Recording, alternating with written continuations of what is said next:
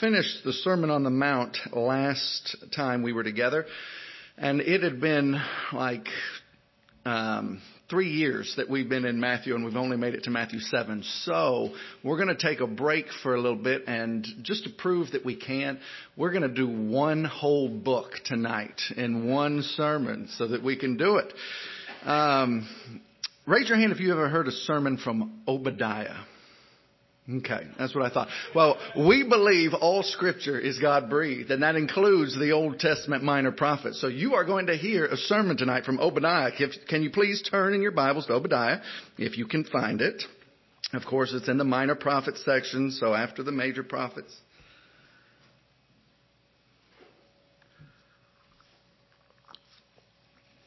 As you are turning to Obadiah, I will remind you, they're not called the minor prophets because they are of minor importance. It's just because of what they wrote was shorter. So this is the Word of God. And in all seriousness, we want to, as we read it, it's just 21 verses. It's only one chapter. We are going to give attention to God's Word as it is due His name. Just as some context, because, you may not even know what the book of Obadiah is about. So this is at the time, 586 BC, we think. Some scholars put it earlier. It's a time of distress in Israel's history. Most scholars would say that it is when the Babylonians have come in and they've conquered Jerusalem and the people are fleeing. And Edom is a kingdom surrounding, bordering Jerusalem. And so you're going to see the kind of attitude that they have towards the Israelites as we read through this. So we'll start in verse 1. The vision of Obadiah. Thus says the Lord God concerning Edom. We have heard a report from the Lord, and a messenger has been sent among the nations. Rise up, let us rise against her for battle. Behold, I will make you small among the nations. You shall be utterly despised.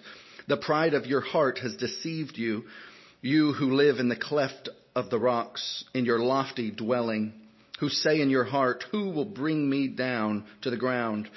Though you soar aloft like the eagle, though your nest is set among the stars, from there I will bring you down, declares the Lord. If thieves came to you, if plunderers came by night, how have you been destroyed? Would they not seal only enough for themselves? If grape gatherers came to you, would they not leave gleanings? How Esau has been pillaged, his treasures sought out. All your allies have driven you to your border. Those at peace with you have deceived you. They have prevailed against you. Those who eat bread have set a trap beneath you.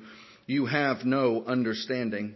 Will I not on that day, declares the Lord, destroy the wise men out of Edom and understanding out of Mount Esau? And your mighty men shall be dismayed, O Teman, so that every man from Mount Esau will be cut off by slaughter. Because of the violence done to your brother Jacob, shame shall cover you, and you shall be cut off forever. On the day that you stood aloof, on the day that strangers carried off his wealth and foreigners entered his gates and cast lots for Jerusalem, you were like one of them. But do not gloat over the day of your brother in the day of his misfortune. Do not rejoice over the people of Judah in the day of their ruin. Do not boast in the day of distress. Do not enter the gates of my people in the day of their calamity. Do not gloat over his disaster in the day of his calamity. Do not loot his wealth in the day of his calamity. Do not stand at the crossroads and cut off his fugitives, and do not hand over his survivors in the day of distress.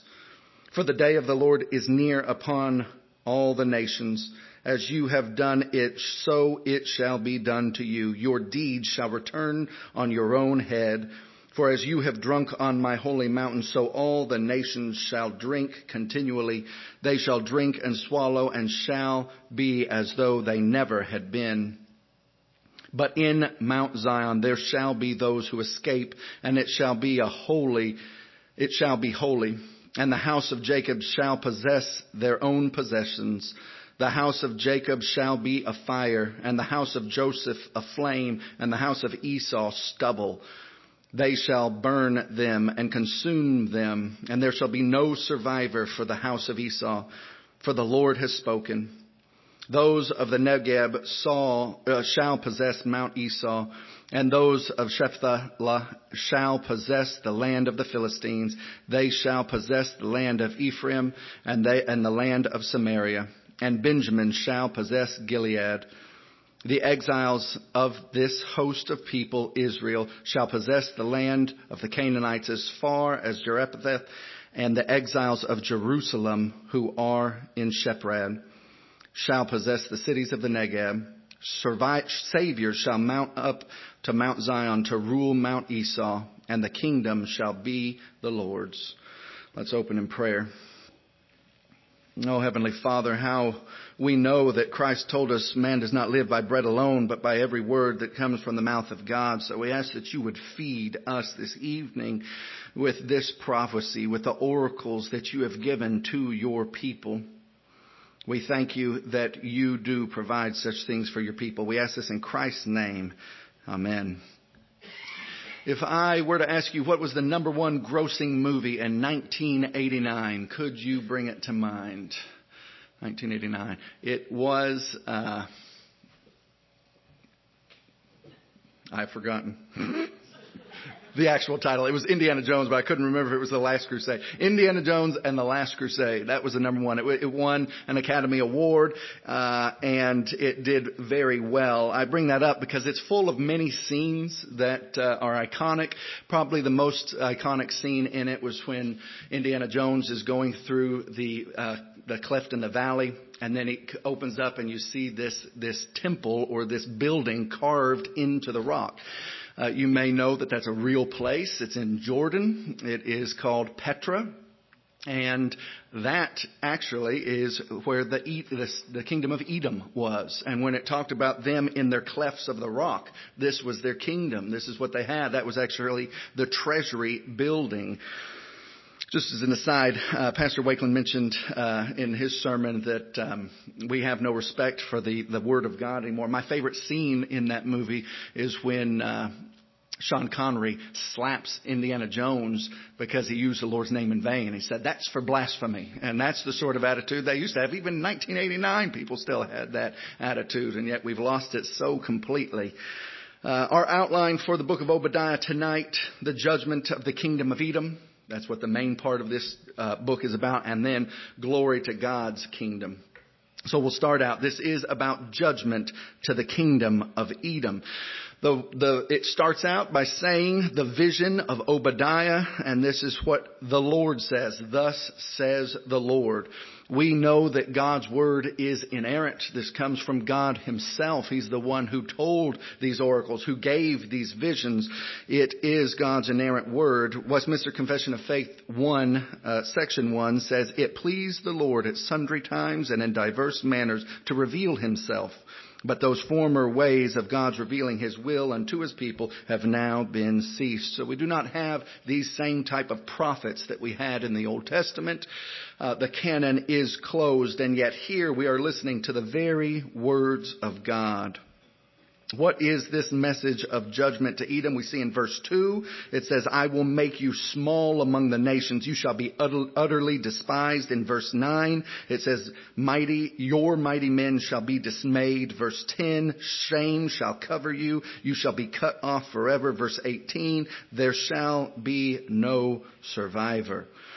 This is an extreme version. You know, there is another prophet, a minor prophet, who preached prophecy towards an unbelieving nation. Can you think of it? It was Jonah to Nineveh, and he went to preach repentance, reluctantly, but nonetheless he went to preach repentance, and Nineveh did repent. In this case, the message is not one of repentance. It is one of judgment. This will happen to you, Edom. You have incurred this. Now, what are some reasons why? Verses 3 and 4 tells us, the pride of your heart has deceived you. These were a proud people. You see, it said, who will bring me down to the ground? They were in the rocks, and they didn't think that they were vulnerable. Matthew Poole, the 17th century commentator, says Edom boasted of his strength from the heights of the rocks in which he dwelt. But here he is answered. if he could build his nest as high as the eagles, which build and fly even higher than any other bird, neither the height nor the nest could save them. Nothing can stand what God will cast down. We must not be arrogant and prideful like they are. None of us, as far as I know, live in rock palaces. However, we have things that we build ourselves up with. Revelation 3:17 said to the church of Laodicea, "For I say to you, for you say, I am rich, I have prospered, I have need of nothing, not realizing that you are wretched, pitiable, poor, blind, and naked." So wealth can cause you to live in a prideful manner. We must not let ourselves fall into that. Or perhaps, as I can tell by looking at y'all, is good looks that keeps you in pridefulness. Perhaps you do not realize, as Proverbs 31:30 says, charm is deceitful and beauty is vain. We should not put our hopes in our looks and our appearances, for it is fleeting. Or you could have overconfidence in knowledge. 1 Corinthians 3:18 and 19 says, "Let no one deceive himself. If anyone among you thinks that he is wise in this age, let him become a fool, that he may become wise. For the wisdom of this world is folly with God." This is a big one in our age, especially in the academy. How many professors who are wise in the things that they've learned a lot of facts, and yet they are fools in the economy of God. They know not the things of God. And the fear of the Lord is the beginning of wisdom. And that's how these people who have such big brains can believe things that are utterly foolish and make no sense. We see that God's word is true. We see this echoed here in Obadiah 1:8. It says, "Will I not on that day, declares the Lord, destroy the wise men of Edom?" If God is your enemy, wisdom, all the wisdom in the world, cannot save you. No, God opposes the proud. It says that in James 4:6, God opposes the proud but gives grace to the humble. So dear one, if you are sitting here this evening, I'm going to ask you, does God oppose you at this very moment? And you can tell me by saying if you are proud or not. Do you have a proud heart at this moment? Do you recognize that you need God, that even the best attempts, best works you've ever done have been because of His grace? Or are you proud? Do you think you in some way merit God's goodness? He should show you favor, unlike the Edomites, because you're in some way better. No, you ought to be humble before your God. All right, in verse 11, here's some more reasons why God is going to give judgment to Edom. "On that day you stood aloof, on the day that strangers carried off their wealth and foreigners entered the gates and cast lots for Jerusalem. You were like one of them." So, and also you saw later in the chapter, as the Israelites were fleeing, they would stop their way, and so that they could be captured and taken away by the Babylonians. And God blazed the blame at them. They weren't just bystanders. You were like one of them. 1 Samuel 3:13 tells us a situation like this. "And I declare to him that I'm about to punish his house forever for the iniquity that he knew, because his sons were blaspheming God, and he did not restrain them." Sometimes when you are just an observer, you might say, well, it's not my problem. That's somebody else's. That's happening to them. Those Israelites, it's not for me to intervene. I have no responsibility. And yet, if you know the right thing to do, you ought to. James 4:17 says that. "So whoever knows the right thing to do and fails to do it, for him it is sin." Leviticus 5:1 says, "If anyone sins, and that he hears a public adjuration to testify, and though he is a witness, whether he has seen or come to know the matter and yet does not speak, he shall bear his iniquity." What does that mean? It was somebody who witnessed something, and they were having a trial, and they said, "We need witnesses to come forward." And this person said, "No, I'm not going to testify." And so that person was punished unjustly. And it says, "You will bear iniquity." So just because you're on the sideline and you're not the one actually doing something, that does not mean you're in the free and clear. If you have a responsibility to act, certainly you must. Now, it's even worse than that. It's not just as if they were on the sideline doing nothing. Psalm 137, 7 and 9 actually records for us what their emotions were, what their state of mind was. It says, remember, O Lord, against the Edomites on the day of Jerusalem, how they said, lay it bare, down to its foundations. O daughters of Babylon, doomed and be destroyed. Blessed shall be he who repays you with what you have done to us. Blessed shall be he who takes your little ones and dashes them against the rocks. So they were joying in the destruction of God's city. They were urging it on, cheering it on, and they were even saying, take their little ones and kill them. As wicked as that sounds, we have had a taste of that in even our modern news, how wicked the heart of man can be, that it would even destroy infants, indeed, even those in the womb. Previously, Edom refused, so this was not the beginning of their hatred right there at the end. We have to go back in time to see when this started. Previously, when Moses was traveling through Canaan to try and get where they were going, in Numbers 20, 14 through 21, Moses went to the kingdom of Edom and said, just let us cross through here. We've just come from Israel. We have nothing. We're just trying to get through. We're not even going to drink your water. We won't eat anything from the land. Just let us cross through. And the kingdom of Edom said, no, we refuse. You will not cross through. You can find that in Numbers 20. During the reigns of King Saul and King David, they both had to fight against the Edomites in 1 Samuel 14 and 2 Samuel 8. Edom invaded Judah during the reign of King Jehoshaphat in 2 Chronicles 20. And the last Edomite that we hear about in the Bible, of course you can tell, God said that they would no longer exist, so we don't know Edomites today. But the last one that's recorded in the Bible for us, King Herod, who murdered the little children in Bethlehem. He was from the kingdom of Edomiah, which was the kingdom of Edom.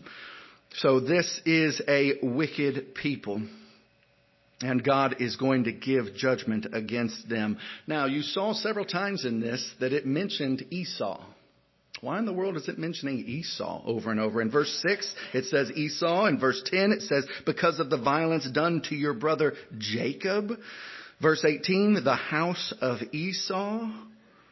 So what does this have to do with Edom? Well, let's turn to Genesis 25 and read verses 24 through 34. When her days to give birth were completed, behold, there were twins in her womb. The first twin came out all red, and his body was hairy, like a hairy cloak. And they called his name Esau. Afterwards, his brother came out with his hand holding Esau's heel, so his name was called Jacob. Isaac was 60 years old when she bore them to him. When the boys grew up, Esau was a skillful hunter and a man of the field, while Jacob was a quiet man dwelling in tents. Isaac loved Esau because he ate game, but Rebekah loved Jacob. Once when Jacob was cooking stew, Esau came in from the field and he was exhausted. And Esau said to Jacob, let me have some of that red stew, for I am exhausted. Therefore his name was called Edom. Jacob said, sell to me your birthright. Esau said, I'm about to die. Of what use to me is a birthright? Jacob said, swear to me now. So he swore it to him and sold his birthright to Jacob. Then Jacob gave Esau the bread and lentil stew, and he ate and drank, and he went his way. Thus Esau despised his birthright. So as you can tell here, this is where Edom, the name is given to Esau. These two brothers split, and they made different kingdoms, and out of this came hatred for millennia. Now you might think, okay, Esau, what in the world? You were willing to sell your birthright for some soup, for some stew? Give me a break. That is not realistic. And yet, dear one, if I tell you to replay in your mind the last time you sinned against the Lord, when you were tempted, when you were in the throes of whatever the temptation was, to say that bit of gossip against somebody, to look at the things you ought not to look at, to hold on to things you didn't want to give away, and you thought about it, you thought, I'm not going to. That is the fight with the flesh. Galatians 5:17 tells us of that. For the desires of the flesh are against the Spirit, and the desires of the Spirit are against the flesh. For these are opposed to each other to keep you from doing the things that you do. This is the very war in our own hearts. We are all familiar with this. And yielding to the flesh happens. This is not something that, while it was absolutely wrong that Esau should have done it, is not something that we cannot sympathize with. We have all been in that situation and done poorly. Philippians 3:18 and 19 say, For many of whom I have often told you and now tell you, even with tears, walk as enemies of the cross of Christ. Their end is destruction. Their God is their belly, and they glory in their shame, with their minds set on earthly things. Their God is their belly, their flesh, their passions. Is there a better description of what the God of our age is? People just living in sensuality, doing whatever's right in their own eyes, going after the passions of the flesh. This is aptly appropriate for our time. Now, at this point, we might be tempted to be self-righteous and think, well, if these Edomites deserved what they got. They were bad to the Israelites. They ought to have shown compassion.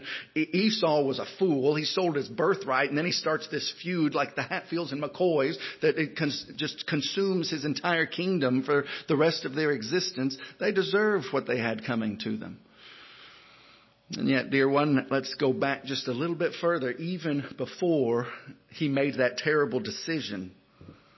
Let's turn, where's the other place that you are familiar with Esau's name being quoted in Scripture? Romans 9.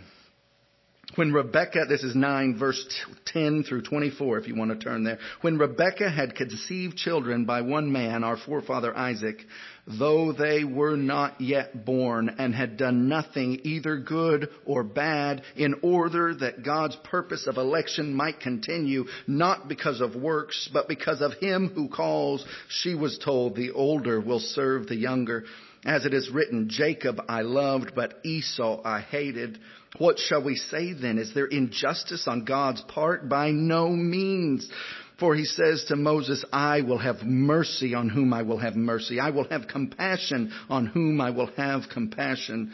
So then it depends not on the human will or exertion, but on God who has mercy. For the Scripture says to Pharaoh, for this very purpose I have raised you up, that I might show my power in you, and that my name might be proclaimed in all the earth. So then he has mercy on whomever he wills, and he hardens whoever he wills. You will then say to me, why does he then find fault? For who can resist his will? But who are you, O man, to answer back to God? Will what is molded say to its molder, why have you made me like this? Has not the potter no right over the clay to make of the same lump one vessel for honorable use and another for dishonorable use? What if God, desiring to show his wrath and make known his power, has endured with much patience the vessels of wrath prepared for destruction, in order to make known the riches of his glory for his vessels of mercy, which he has prepared beforehand for glory, even us whom he has called, not only from the Jews, but also from the Gentiles. So there is no room for any of us to look at Esau and that kingdom and say, they deserved it, whereas I live such a good life, I don't deserve it. What was the difference between the two? Notice they were from the same mother and father, even in the womb, before they had done anything. God's electing love. Now, if your mind initially recoils from this and says, how can he do this? Well, you saw that in the text. That means you're interpreting it right, because you saw that same question pops up. How can he do this? How is that not unjust? How is that possible? And yet, what was the response in verse 15? I will have mercy on whom I will have mercy. Think of the word mercy. What is mercy? Mercy is not giving the punishment that you deserve. It's clemency. And so this mass of humanity is looked at as sinful, which it is. Through the fall, it spread to all people. And God has mercy on whom he has mercy. To whom does God owe mercy?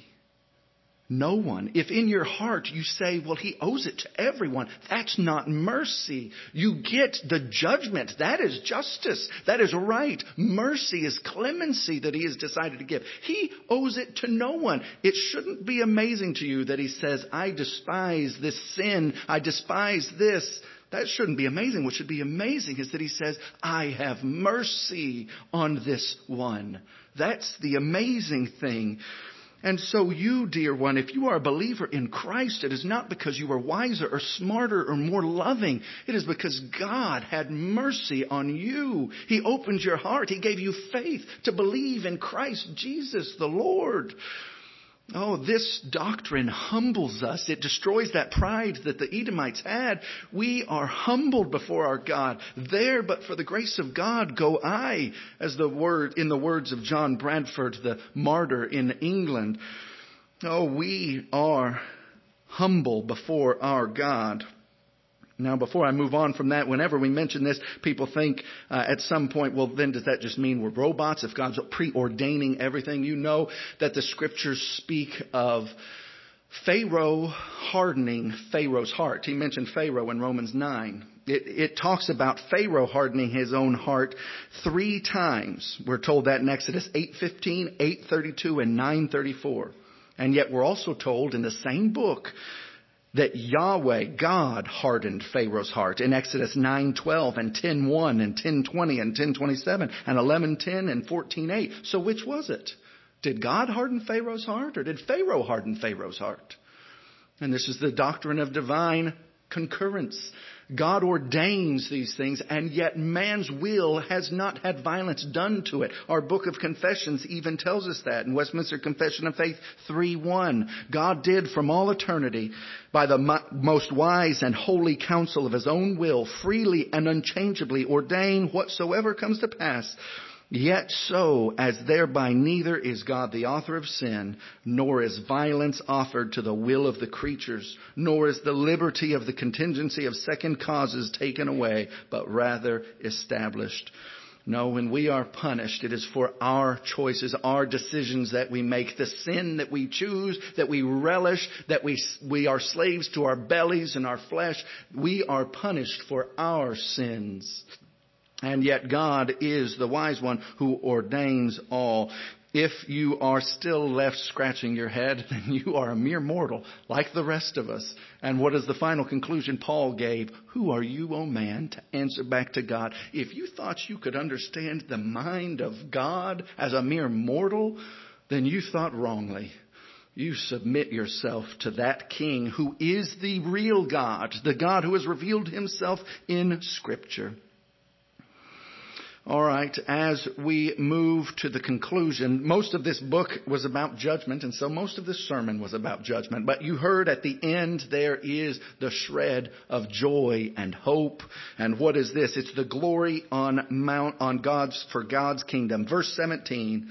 But in Mount Zion there shall be those who escape, and it shall be holy, and the house of Jacob shall possess their own possessions. Charles Spurgeon says this is a remarkable passage, begins with a but, because the precious verses have been denouncing judgments upon Edom. When God comes forth to punish his enemies, he also comes forth to bless his friends. When Pharaoh was overthrown in the Red Sea, it is so that Israel may pass onward to Canaan. When Amalek is destroyed, it is so that Israel may be at peace. There is a black cloud as well as the silvery rain. The acceptable year of the Lord is the day of vengeance of our God. This combination so constantly occurs that the psalmist said, I will sing of mercy and judgment in Psalm 101 verse 1. The sword of vengeance is displayed at the same time as the scepter of grace. Which one, dear one, do you have displayed or your eyes on this evening? The sword of justice or the scepter of grace? Have you repented and believed in the Lord Jesus Christ? And if you have, do you extol His name from the depths of your heart for His gracious love towards you? Verse 19 says, talks about the lands that will be possessed. John Wesley says this is larger than any of the previous promises. It's expanded. And so he concludes that this is no doubt speaking of the Church of Christ in the times of the gospel, that it is going on and possessing further and further. Verse 21 says, Saviors shall go up on Mount Zion to rule Mount Esau, and the kingdoms shall be the Lord's. John Calvin says this, God had still many redeemers whenever there might be a time to gather His people, but now. So these redeemers in this text were other people. Israel's still around, and He's still going to bring them back from Babylon. He's going to send prophets. He's going to bring people, to bring His people, to gather them. But He says now, in our time, we have Christ Jesus, the ultimate Savior, the real Redeemer of His people, and we look to Him. One last note as we close. It's easy for us who have these scriptures. Israel was running from destruction, and their enemies were laughing at them. And it's easy for us to be like, yeah, but it's a happy ending. We know that they came back from Babylon, and we know that Christ came. But I want you to just imagine for one moment, you are in that group of Judeans. You are fleeing. You're the people of God, or so you thought. These prophets had told you this, and yet your kingdom, Jerusalem, is in smoke, and you're running. And these people who were part of your kinfolk in the mountains, they are gloating over your destruction, and they're stopping you from escaping and turning you around to go back to destruction to the Babylonians. I want you to feel what that would have been like for the people of God.